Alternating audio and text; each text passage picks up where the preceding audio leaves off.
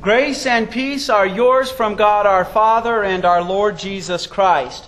Our text for our sermon is Isaiah chapter 63, verses 7 through 9. To remind you of that account, I will read verse 7.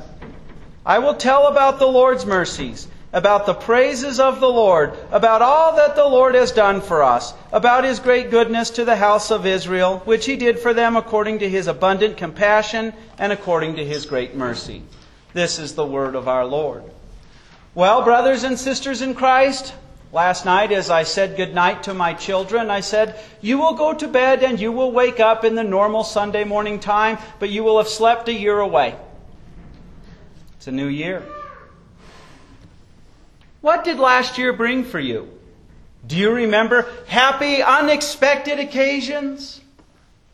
Were there things that came along, bad news, things that stressed and worried you? It's funny, I don't worry about the unforeseen good times ahead in the next year. I worry about the bad things that can happen. I worry about being able to provide for my family. I worry about my family's health. I worry. It's a good thing God has not told us a lot of the details of the future because, well, we would worry. Joseph, I'm sure, had no idea the hardships he was going to have to endure when he was engaged to Mary. But he made his plans according to the Lord, according to his faith in what the Lord had revealed to him. And the Lord has told us everything we need to know. And we know that ultimately this whole thing ends with Christ's return and we get a new heavens and a new earth. Now, through the prophet Isaiah, we get to step back and look at how God had taken care of the nation of Israel and apply it to ourselves today as we discuss the theme, do not forget the Lord's grace. And we'll add, especially as you look to the year ahead and the year prior. Now, if you've been attending Bible study on Isaiah, you've probably gotten a little tired of hearing over and over again, I have been a faithful God. You Israelites continually worship false gods, commit adultery on me, and I've had enough. First the Assyrians are coming, then the Babylonians are coming, then the Medo-Persian Empire is coming, then the Greeks are coming through Alexander the Great, and then the Romans are coming. But you get a break. You get a break at chapter 40, and that message of stop cheating on me ends. And with today's words, most of Isaiah after chapter 40 are strong promises of God's redemption after having spelled out clearly that He was about to chastise them. And so Isaiah begins those wonderful words. I will keep on causing the Lord's act of committed love to be remembered. Again, literally translating the Hebrew text there.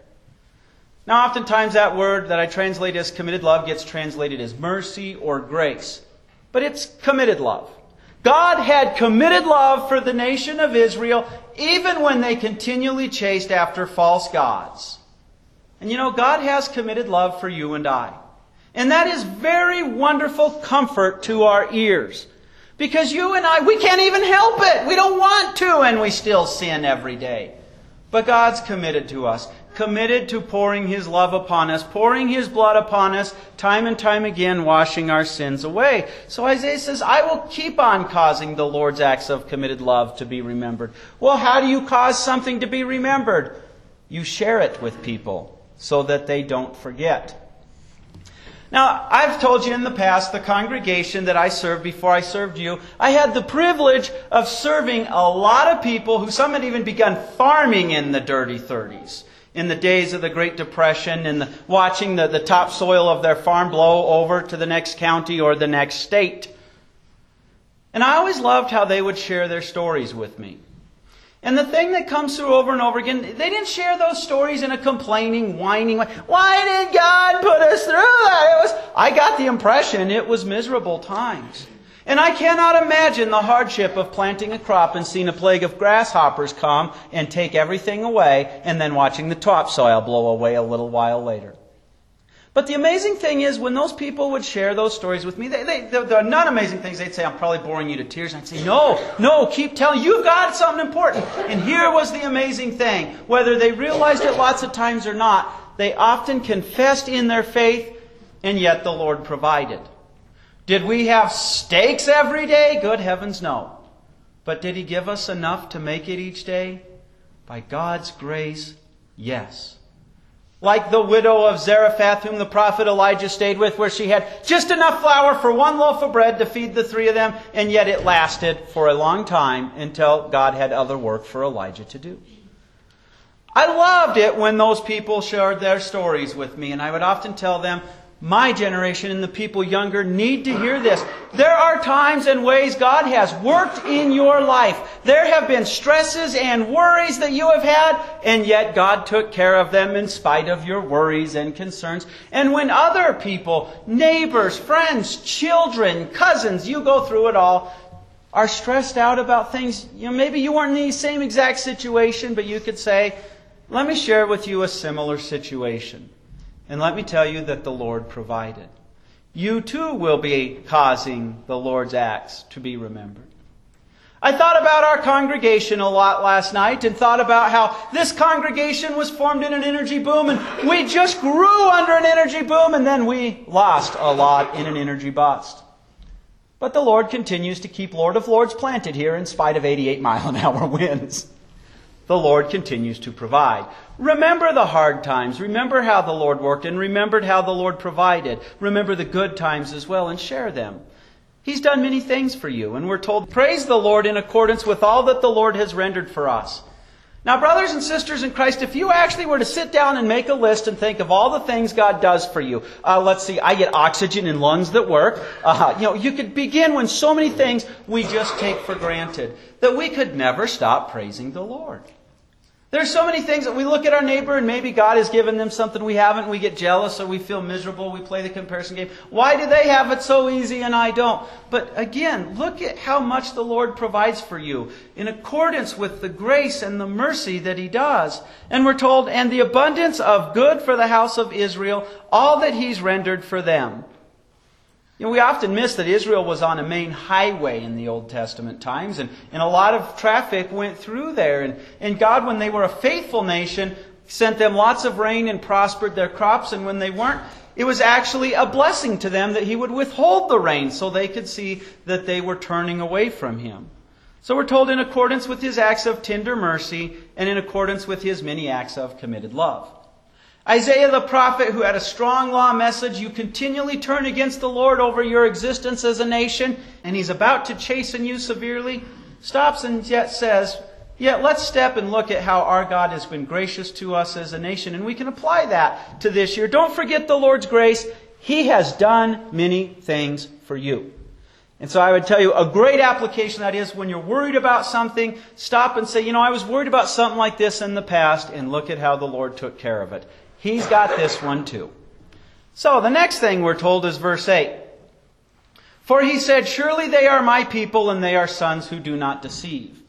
Now He cannot be talking about politically the nation of Israel because they tried to deceive the Lord all the time. And there's lots of passages in which God points that out. You bring hypocritical offerings. You give me your sick animals that are about to die. Or look at, for example, King Ahaz. He's worried that the northern kingdom, which with its capital in Ephraim, and the king of Syria with its capital Damascus are going to come and attack him, and the city of Jerusalem is going to be besieged. He has rejected the Lord. And he's trying to figure out how he's going to get water. And God sends Isaiah to say, hey, Ahaz, don't worry about it. It ain't going to happen. God's got it. He's taking care of this one. This ain't the big deal. And in fact, here's a blank check. You write in the amount. Because God knows you don't have faith in Him, you don't trust Him, God has said ask for any sign, any miracle, as big as you want. And God will make it happen so that you know you can trust in Him. And Ahaz becomes deceitful. He tries to sound pious. I will not ask. I will not put the Lord to the test. But behind it was a lie. It was, I don't care. Yet Isaiah still gives him a sign that's important to you and I. He says, fine, you keep rejecting the Lord's still going to give a miracle and you won't get to see it. The virgin will give birth to a child, and we will call him Emmanuel. God is with us. Now, brothers and sisters in Christ, there are plenty of people who claim to be Christians who don't see that they're sinners, who come across in pharisaical ways. Or have you ever invited a friend to church who they try to sound pious? They say, if I come, the roof would fall in. No, God, sinners need God. People who are perfectly holy, they still need God, but they're holy. They don't need a Savior. We often try to sound deceitful. God is not talking about the political kingdom of Israel. He's talking about the members who believed in Him that happened to be members of the nation of Israel, if you will. Men like Daniel, Shadrach, Meshach, and Abednego. Men like the prophet Isaiah. Faithful women who are recorded in Scriptures. It says they were my people because they were the invisible church that was made visible in Old Testament times. Now these words apply to you too. God has made you His people. And He deliberately calls you sons. Women, He's not insulting you. He knows you're a woman. But in the Old Testament times, the son inherited the land. The girl would marry somebody who would inherit land. And there's a message even for you women here. If you're His people, if you're His sons, you own land in heaven. You and I are citizens of America. And when I meet people who don't speak English or are from another country, I can see they have different cultures, and my culture stands out. My language stands out. You are God's people. Members of His kingdom, the invisible church. He's made you His children with an inheritance. And you stand out in the world because God's grace shines out through you. Do not forget, as we look back at 2016 and wonder what's ahead in the months to come, do not forget that God has made you His people. And it's important to remember as we plan our budget today and that with our congregation, this is His people visibly gathered together. So ultimately, God is in control, and He's in control for what is best for His invisible church and for each and every one of you. So far we've seen, don't forget the Lord's grace. He has done many things for you, and He's made you His people. And here's the big one. It starts at the last part of verse 8. For He is their Savior. And there it is, brothers and sisters in Christ. This is the only thing that matters. God has saved you. God took on your and my human flesh, did not spare Himself any hardship so that He could purchase and win you. He's your Savior. The only one who could save us. And we mentioned earlier, people who do not deceive. If you think you can contribute to your salvation, if you think that you can earn your salvation, you're only deceiving yourself. But when God's Holy Spirit's in your heart, you do recognize, I'm stuck in the mud of my sin. I can't help but to sin. And then you really appreciate the good news. And so God lived perfectly in your place. God has washed your sin away and made you His child. When hard times come, whatever the bad news of the year 2017, stop and say, surely I am saved. God has promised it. Because after that, it's small potatoes. If they take your life, it doesn't matter. You're saved. If a hardship comes and it's going to cost a lot of money, it's okay. You're saved. God's got you. And so we're told in verse 9, in all their distress, He is not distressed. Now, I don't want to get in a big lecture of grammar, but this is one of the hard sentences to translate from the original Hebrew because it has the negative for a verb, not, and it's missing a verb, and then it says distress. The simple thing is this is poetry, and the easiest way to understand this is, in all their distress, God is not distress. What would that mean? Well, have you ever met people, they got worried about the things of life and providing, so they're working overtime, and they're just so busy, and going to church would just add more stress. That's a lie. That's a deception that the world and the devil and our own sinful nature tells us. God is not stressful. I can tell you the busiest year I ever had in my ministry, I had between 36 and 38 shut-ins. And it just seemed like everything was constantly falling apart. And I just could not keep up with the workload. It was more than one man. And I recognized, do you know how I made it through that year? Every day I read a sermon. And I didn't do one devotion. I did 2 devotions. The only way I could handle the stress of that year was by God's constant reassuring word. Again, look at the many things I've done for you, Fred, and I've blessed you that I'm doing through you in proclaiming my word. Surely you are serving my people, and you are one of my people, and I have saved you. And I needed to hear that every day. And it seems our sinfulness says, you're too stressed out, there's too much to cut the word. But God is not distress.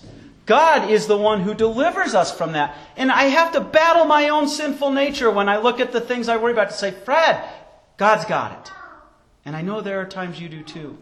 So here is wonderful, comforting words. In all their distress, He is not distressed. And then it says, and the messenger of His countenance is their Savior. God's countenance is His face. Now stop and think about this. The Father doesn't have flesh. He doesn't have a face. The Holy Spirit, His very name tells you He's a spirit. Spirits don't have faces. But God became a man. And through Jesus Christ, we truly know God. If you reject Jesus as the God-man, you do not know God. If you want to know the Father and the Holy Spirit, you have to know the Son. And the Holy Spirit gives us the faith. Our Savior took on our human flesh to be our intercessor. True God, true man, so that He could give us God's glory in all eternity. Yes, God's glory. You get to be free of your sin. You get the new creation. And God is ruling for you now. So we're told in His love and His compassion, He Himself redeemed them. Now, God took the people of Israel out of slavery. To redeem something is to buy out of slavery. He didn't pay Pharaoh. He took them from Pharaoh. He used those great plagues. And you and I are slaves to the unholy Trinity. The devil, the world, and our own sinful nature. And God did not pay the devil, the world, and our sinful nature to make us His children. He paid His holiness. He made us holy. When hard times come, remember that God, who physically suffered and spiritually suffered the punishment for our sins on the cross, remember that God is in control. He's bought you, made you His brother, His sister, made you His child, a child of the Father. So if He's allowing those distressful things, if you will, to come upon you, it's because He has a good in mind. You are redeemed. And so when those things come along in the year 2017 or any time in your life, you can say, surely I am saved. Surely the God who bought and purchased me, He wants to take care of me, and He is using this for my good. And we're told, for He lifted them up and He carried them all the days of old. And if we were the nation of Israel in Old Testament times, again, we would think of how He carried them out of slavery, the great plagues, the parting of the Red Sea, how Mount Sinai shook when He spoke to them, and how He, through miracles, handed them over the promised land. But don't kid yourself, brothers and sisters in Christ. He carries you and I. Being raised in Wyoming, I was raised to be self-sufficient. I was raised to be a man, if you will. And it really came as a shock to me the time when studying the Scriptures that the Holy Spirit got it through my stubborn head that a true man in God is a sissy. What? And what I mean by that is we can't save ourselves. God has to do all the work. It's not do your best and God will do the rest. It's not get in there and wrestle until you almost fall and then ask God. God's got you. And it's a wonderful comfort to know, yes, like with Joseph, God made Joseph a steward. He told Joseph the information he needed to know and let Joseph make the right decisions after that. And yes, when it comes to taking care of our bodies and that, when it comes to taking care of even our souls, God says, I've given you my word. I've made it clear to you. I want you to come to my word. I've given you your jobs. I've given you your income. And I want you to be good stewards with it. And I give you a great deal of freedom in that. But He carries us. And if we miss God's carrying hand, we will miss. As I said earlier, it's just a miracle that we take in oxygen in our lungs. So we see how God carries us all the days of our lives. And when the things we worry about, we don't need to at all. Because God has got us in His hands. As the children sing, He's got the whole world in His hands. So, to wrap up our sermon, brothers and sisters in Christ, 2016 has ended. We just started 2017. What's ahead? We can't see that far in the future. We can make our plans and pray for the best. But don't forget the Lord's grace. Stop and reflect on the previous years and see He has done many things for you and trust He will continue to take care of you. He's made you His people, which means you are a child of God. Your true citizenship is in heaven. You own land there because He is your Savior. He will continue to redeem you and keep you in His loving hands. Amen. May the God of hope fill you with all joy and peace as you trust in Him, so that you may overflow with hope and the power of the Holy Spirit. Amen.